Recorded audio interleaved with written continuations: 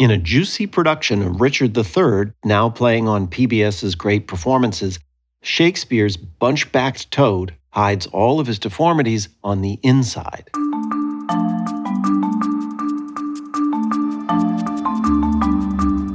From the Folger Shakespeare Library, this is Shakespeare Unlimited. I'm Michael Whitmore, the Folger director. In the summer of 2022, the Public Theater's Free Shakespeare in the Park in New York mounted a production of Richard III directed by Robert O'Hara. Even before it opened, the show sparked conversations based on its casting. The actor, Danai Gurira, known for her roles in the Black Panther films and The Walking Dead, played the title role. Now is the winter of our discontent, made glorious summer by this son of York, and all the clouds that lowered upon our house in the deep bosom of the ocean buried. Now are our brows bound in victorious wreaths, our bruised arms are hung up for monuments, our stern alarums changed to merry meetings, our dreadful marches to delightful measures.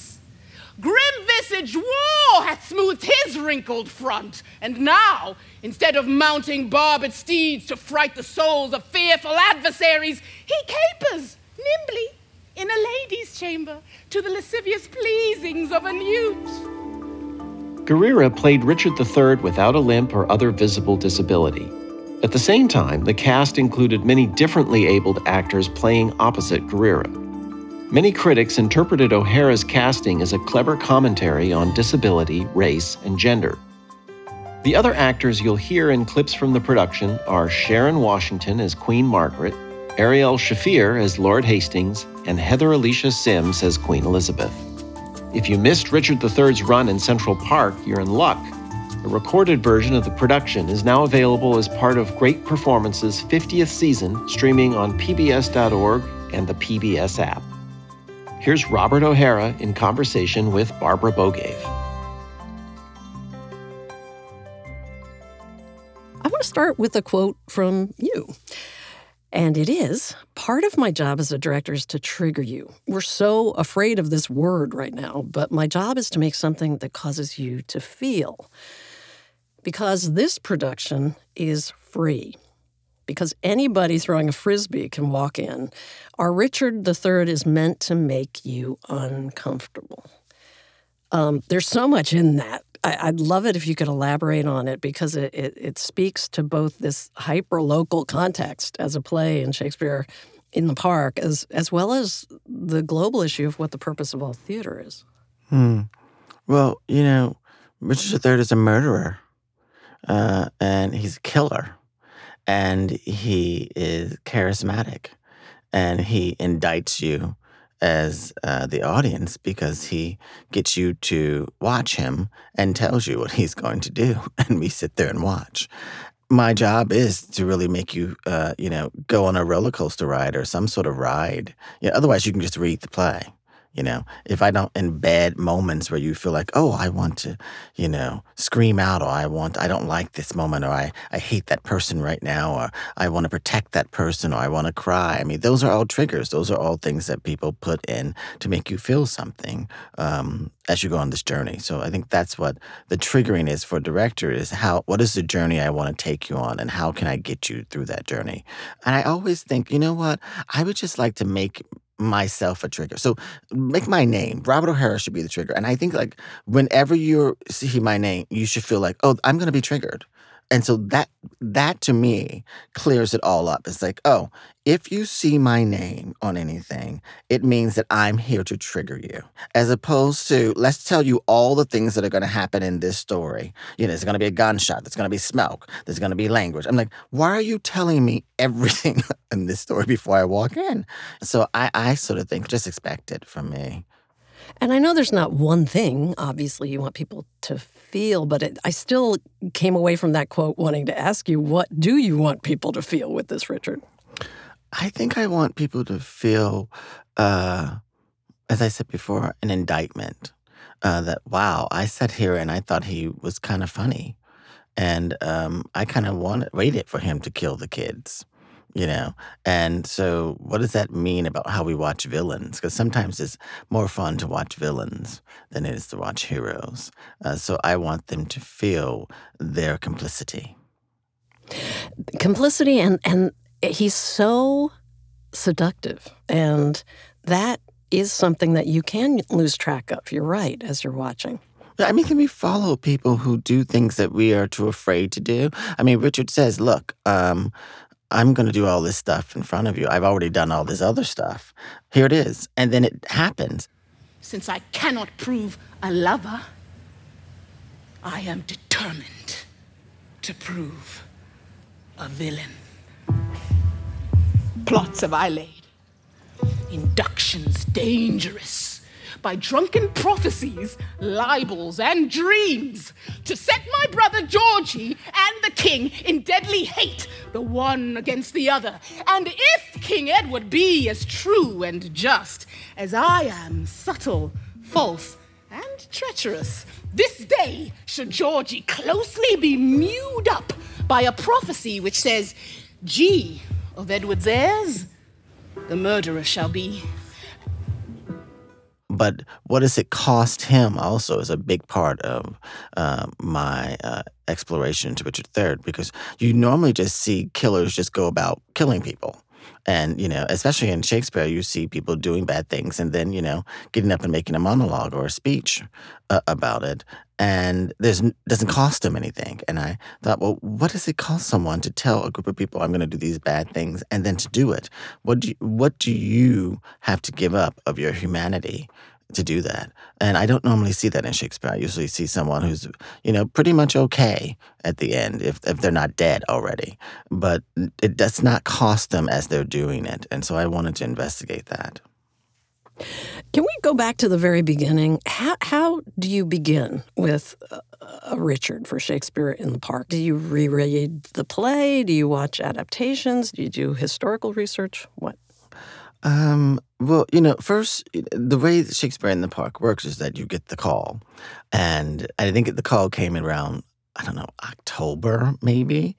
And the call doesn't say, I want you to direct Richard. The call says, I want you to, will you be interested in directing something in the park? And I think that every director, an actor really, and designer, I mean, you know, who lives or works around Shakespeare, dreams of, you know, being asked to do something on that big of a scale. So did you freak? No, I didn't freak out because I had already worked in the park, but as an assistant to the directors. And I had also done bigger projects, but it was just that I knew that the time commitment is not a year later. It's 5 or 6 months later, and you have to have all this stuff together. So I always feel like I got the call, and the next day they were like, okay, so what's the costume, and what's the set, and where's the actors, and how long is it going to take you? Like, I really felt like, I keep telling people it was like, you know, guiding a cruise ship in a lake. And because it's such a machine, they know what they're doing, and people have done it this way forever, and yet I've never been asked to do Shakespeare on that level. And so my needs as a director were going to be different than, you know, what you've been doing for, you know, 50, 60 years. So you have to decide on the play, and you have to decide, of course, on who you want to be the face of the play. The easy part for me was who I wanted to be the face of any Shakespeare play that I was going to do. And I had always wanted to work with Danai Gurira again, because I had worked with her earlier in her career, and I had always wanted to work with her on Shakespeare. And so finding something that I thought that she would be excited and I would be excited to work on, and I came down to Richard III, and luckily it hadn't been done in a while, and we approached her, and she was, like, I think, surprised in a good way. And we had some conversations. And then once she committed to that, then I think I started in depth to sort of do my research and to do the readings of the different versions of it, watch different productions of it.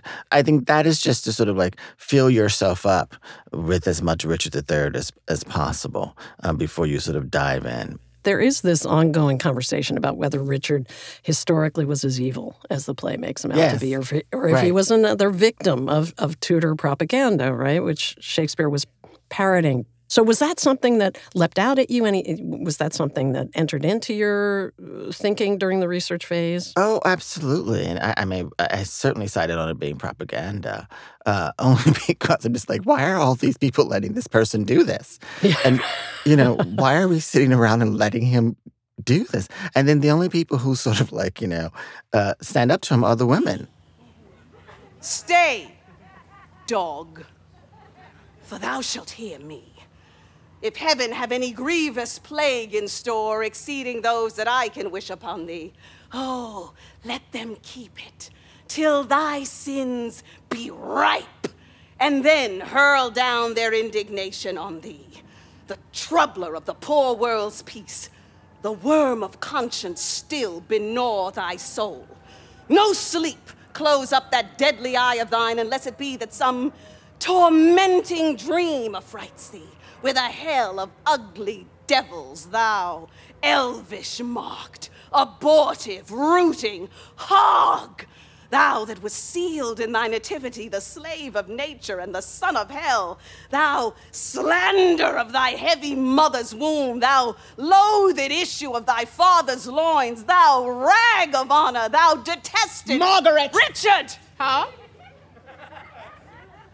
I call thee not. I cry thee mercy then, for I had thought thou called me all these bitter names.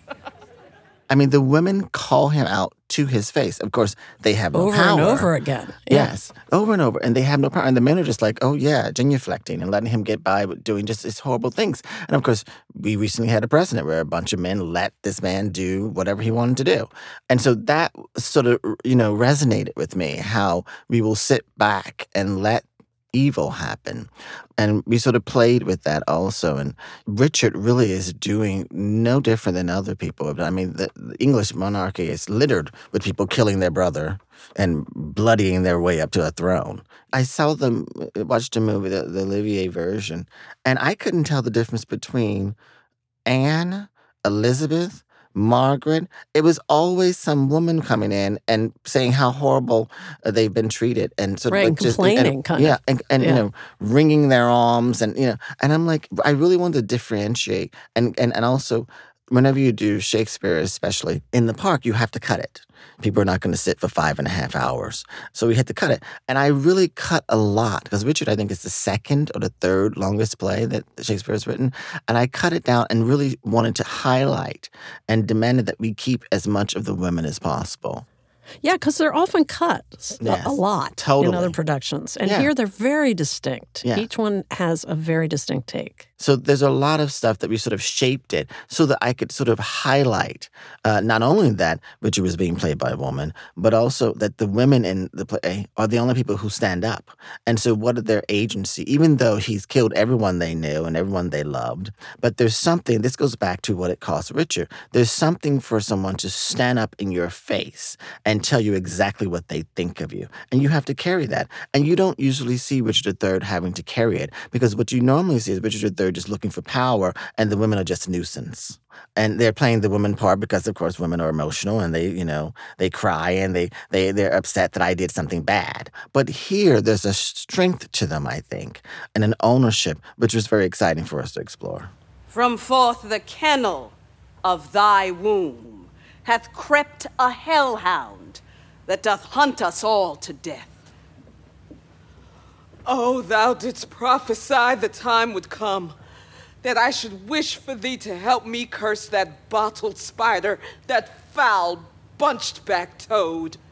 And you give a few nods, of course, to current events, and specifically to Trump. There's a moment where Denai holds up a Bible, very, very reminiscent of that moment. So, well, did you get any comments or any pushback from any quarter about making Richard Trumpy?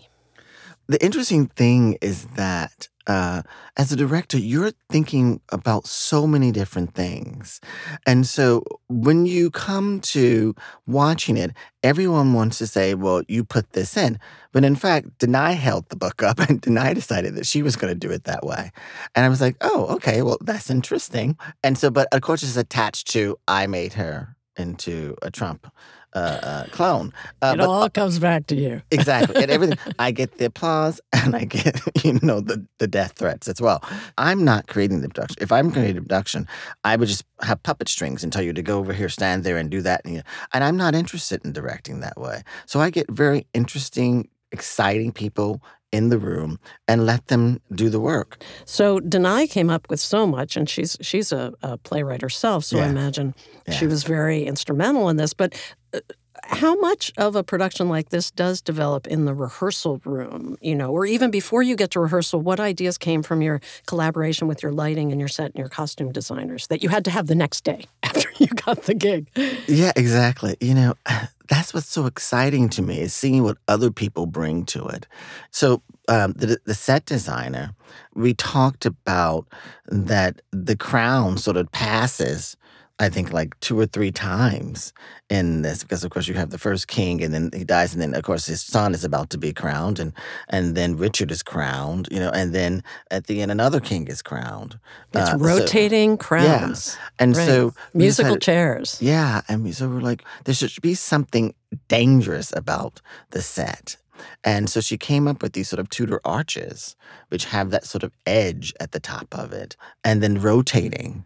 And I thought, oh, that's really, really, really beautiful. And the arches light up. I have to say, I read Yes. a criticism, and many of them didn't like the set. I thought it was fantastic. You always see the rotating crowns. That always gives you that feeling of, oh, who's going to get it next? Who's he going to hit next? Yeah. And also, it always looks architectural. So you're Yes. always situated within a castle. And that's a part of the scheme, right? You want the audience to feel like, oh, that's pretty. That's kind of sinister, but that's good to look at. But I think that, in terms of the criticism, that's what's so fascinating to me. Everyone has this sort of ownership of Shakespeare, and they want their Shakespeare the way they want their Shakespeare. And yet, this is like free Shakespeare. You've paid nothing to come into this, and yet there's this sort of really ownership of how the way it should go, down to like, oh, I don't like the moving crowns or the moving arches, So at that point, you can't direct and also be careful. I mean, it's a classic, right? And I always say that classic plays are used to being stretched. Someone will come along and do the exact version that you want in about 5 minutes. There's going to be another Richard III in about 5 minutes. Someone's going to come and do exactly the way you want. So this sort of like hot under the collar about why this is always funny to me, where there's like 900 other Richards behind us and in front of us coming along. Okay, let's talk about Denai and your humor. I have to say, this is one of the funniest Richards I've seen. Many of them are. I mean, there's a lot of humor. You play it up. But Denai, she is very charismatic. She's not exactly sly, which is what a lot of us are probably used to with Richard, all of the asides, the breaking of the fourth wall, this kind of quiet slyness. She just not. She brings a lot of charisma and energy to this Richard, and she's not a hunchback. Or in any way traditionally physically disabled. So was that your idea or Denai's idea, or both of you from the beginning? And tell us about that choice. Well, I think that part of this was that Richard was the villain that everyone wanted to make him out to be. And so they saw different things in Richard that simply were not there. As I said, Richard is just in the line of a bunch of other people who've done horrible things to get power. And in terms of the sort of traditional hunchback or what have you, or disability of Richard, to me, I wanted to surround Richard with as many different body types, disabled actors, able actors, hearing actors, non-hearing actors, as possible, so that the world itself had a diversity to it. Because usually it's like, oh, let's watch all these people say these horrible things for 3 hours against someone who has a clear disability, if we're playing the disability. And let's use that as an excuse to make him really evil. And I wanted Richard's, in terms of what his disability would be or what they saw in him, is that I put a Black woman in front of you. And the world has told Black women that they're less than, and that they don't have the same agency as everyone, and that there's mistakes being made because of their gender and because of their skin color. And so we really played up the fact that she was different than her brothers, and that she also internalized that. And I love the line when, paraphrasing, when Richard says, "If I can't prove the lover, I'll prove a villain." You know, if you don't look at me and see that I have love in me, then I'll just do what you actually see in me. You know, it's the wonderful moment when Richard says that, "Look at my arm is withered," and his arm is not withered, and yet everyone is like, "Oh yeah, sure, yeah." Then be your eyes witness of their evil.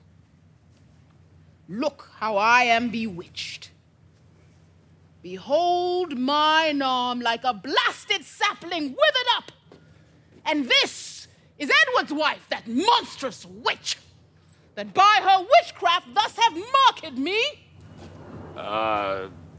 If she have done this deed, my noble lord, then... Talk'st thou to me of ifs? Thou art a traitor. Off with his head. Now, by St. Paul, I swear I will not dine until I see the same Ratcliffe. It's the same thing of, like, you know, Trump going, "I had the most people at the inauguration," and we're going, "No, you didn't." And then people get on and go, "Look, he had the most people at the inauguration." You know, and I want to allow the audience to decide, why is it that people think of Richard as this villain? I mean, they say horrible things to Richard. I mean, particularly the women say horrible things, dog, witch, you know, all these sort of things, you know, that they say to him. I think that whenever we are calling people out on things, that we're afraid of them in ourselves. They know that they're in a brutal world. They know that these people who Richard has killed and that has died before the play began have done brutal things to other people. And yet it's because Richard stands up and says, "I'm going to do this in front of you," that they sort of like, "Oh, that's worse than what the other people do, Richard. I can see it in you because I don't trust you because of the way you look. So I know you're doing bad things." And, you know, we talked about, was she playing Richard as a woman or playing Richard as a man? And I think that one of the things that was exciting to us is to invest in the entitlement and the supremacy that patriarchy allows men to have, right? And so her to change Richard into a woman would less that investment for her as an actress, right? And I think she wanted to step into what it felt like to be in a room full of men and play a man. That was exciting to her in the way she walked, in the way she interacted with them, you know, and playing on the stereotypes of what we normally see in a Shakespeare hero or villain. That was really interesting because it's not as if she swaggers or anything. She really embodies power. And she has owned her evil or her self-hatred in a way, in which Richard is all about. Richard has, as you said, internalized that hatred of the world. And I wanted to say, when you were talking, I thought it was so strange in the New York Times review, under the headline, in the subhead, they wrote that Richard is a play about disability. And I have never thought of it anywhere near as baldly as that's just kind of what, you know, especially given how much Shakespeare explores seeming and being in the context of the Tudor ideas around evil always showing itself on the surface. And it's about internalizing self-hatred. I mean, it's absolutely. The disability is just the prop, really. And disability can be various things in the world, you know. Lady Anne is in a wheelchair in my production. And so it was exciting just to see how you're going to, and she says horrific things to Richard. And it was just exciting to see how the changing that lens to having this woman who can get around faster than Richard because she's on wheels, but also the change in how do you convince Anne to stay in the narrative when she's completely and totally against this man, and it's two women playing it. You also use Anne's wheelchair. The actress, Ali Stroker, who plays Lady Anne, she zooms around. You use it for laughs. I think of it as ability conscious because she knows she's in a wheelchair. And one thing the actress said to me is like, you know, I hate it when people try and help me across the street. She's like, I can get across the street faster than you can get across the street. And so there's the one moment where like Richard has to run after her and hold her in place. And there's another moment where she's threatening to sort of run over Richard. And so I think that it's actually being conscious of the people in the body that's on the stage and not ignoring it and not being blind to it. And, there's the moment where we have a deaf actress who was playing Richard's mother. And we got to understand, and I said one day, I'm like, you know what? This is Richard's first language. Richard was taught by his deaf mother how to speak, how to sign. And his mother was there for him, and she taught him this, right? And so... is that why you sometimes don't have someone voice his mother's signing? Exactly. Richard and his mother wouldn't need it.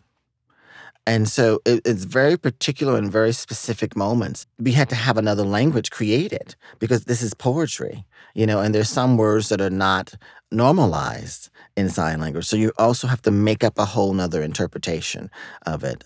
And so that was very exciting. And when we got there, we're like, what connects them on a deeper level is the difference. That we're not saying that his deaf mother sort of fits into the world in the way that we're going to ignore that she's deaf, but we're going to go, no, she has something that connects her to Richard. When Richard is being told that he's this and he's that, and he's different, that his mother is also different. And they share something, but his mother also is at a place that she cannot take him anymore, that he's overstepped everything. And so when she says, I will never speak to you again, it hits our production, and internally it hits the two actors in a different way. You've right? lost your mother language. Yeah, as well as exactly. your mother. That to me was very tragic and beautiful. And, quite frankly, there was criticism about, I don't understand what they're saying. I'm like, well, maybe you're not supposed to. And I've sat through Shakespeare where they've spoken every word clearly, and I had no idea what the hell they were saying. Okay. Were you a theater kid? Is that how you came to Shakespeare? I was a theater kid, but I was always afraid of Shakespeare. And I think that, we can't underestimate that Shakespeare is not something that was given in the same way to people of color or even to women as it has been given to white straight men. I mean, there's a couple of plays, Othello. There's races explored, and sometimes the Shakespeare ghetto. Yeah, exactly. Yeah, And so it's just like, why don't you play the maid, or why don't you play, the helper? But it wasn't a space that it felt like we were centralized, and so I was always afraid. It was always this big bear of a thing. I was like, I couldn't possibly do Shakespeare. But then when you read it, you go, oh, these are just people who are acting out their fears and their hopes and their jealousies. If you can make Richard III into a man who's watched all these people pass him up, and he's had to do these things to give other people power, and now is the time for him to have power, and he's in a civil war. Richard died in his 30s. His entire life has been a civil war. His entire life is watching brothers and brothers kill each other.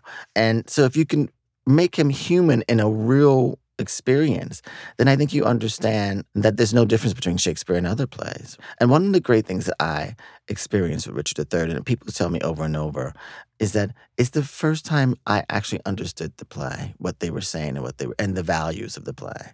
And part of that is me cutting away some of the fat of it, but also part of it is just really deciding who in human terms this person was and what was important to this person. And, some of that came through and some of it doesn't come through. But a lot of people did say to me, I actually understood the play. Whether they liked what they understood or not is another matter, but they understood it. The sacred cow thing about Shakespeare, and especially in the business of theater, that is evolving. But how do you still experience it? And what do you think needs to happen to get theater to a more evolved place so that all kinds of people are directing and acting in and participating in it? I was just on a panel with Denai a few months ago, and a critic asked the question, well, you've cast a Black woman as Richard III. What do you think Shakespeare would think about it? And I was like, would hope that he would go, thank God, I'm tired of seeing that same old white man playing this part for hundreds of years. Probably thought, boy, it gets butts and seats. Great. Exactly. And give me as many different people as possible. I need some more money. But I think that what has to happen is we have to let go of this sort of ownership of it. And that there's a right way to do this. I mean, they had bear baiting when the man was doing this. You know what I mean? There were, people drinking. There was all this stuff happening, and we get throwing together. food. It's like watching a movie in Times Square. It was modern costumes. They were not trying to convince you that they were in Illyria, and yet we sit back and we dim the lights. We sit comfy in our seats, and then we go, well, you know what? I just don't believe I'm there. I don't believe it's true. And that's not the way it should be done. We've put too much on it. I think we have to take all that stuff off of it. I got criticized by not having a disabled actor in Richard III, and not anyone said I had more disabled actors on that stage in the history of Shakespeare in the Park. That we built accessibility for an actress in a wheelchair. They had never had an actress that needed to be in a wheelchair on that stage. And we had to build. It took hundreds of thousands of dollars to build this, to make it accessible. Underneath the stage, you have to make things wider. You have to build ramps. You have to build accessible dressing rooms, accessible restrooms. I demanded that this be an inclusive production. But everyone said, oh, but wait a second, she's a Black woman and she's not disabled. You have done Richard and Macbeth tragedies. Are any other Shakespeare in your future? I hope. A comedy, maybe? That's so funny because people think I'm sort of funny in a dark way. But I'm attracted to sort of like the tragedies. I would love for someone to go, we would love for you to direct Love, Labor's Lost, or some sort of comedy. I mean, I'm sure I would find a pipe bomb in it, but yeah, I would love to do a comedy of Shakespeare. I just have not been drawn to it, and I'm not actually offered. This was only, I think, the third Shakespeare that I have ever been offered. It also costs me something to live inside these spaces with these characters. I don't just get up and go after seeing someone talk about killing kids. That costs me something too. So maybe I should go to another lighter play next for Shakespeare. Well, I hope you get something on your docket, and I hope you have more time to think about it. And I just really enjoyed talking with you. I hope we get a chance to do it again. Thank you. This was very fun. That was Robert O'Hara talking to Barbara Bogaev. You can watch great performances Richard III at pbs.org and on the PBS app. This episode was produced by Matt Frasica. Garland Scott is the associate producer. It was edited by Gail Kern-Pastor. Ben Lauer is the web producer with help from Leonor Fernandez. We had technical help from CDM Studios in New York and Voice Tracks West in Studio City, California.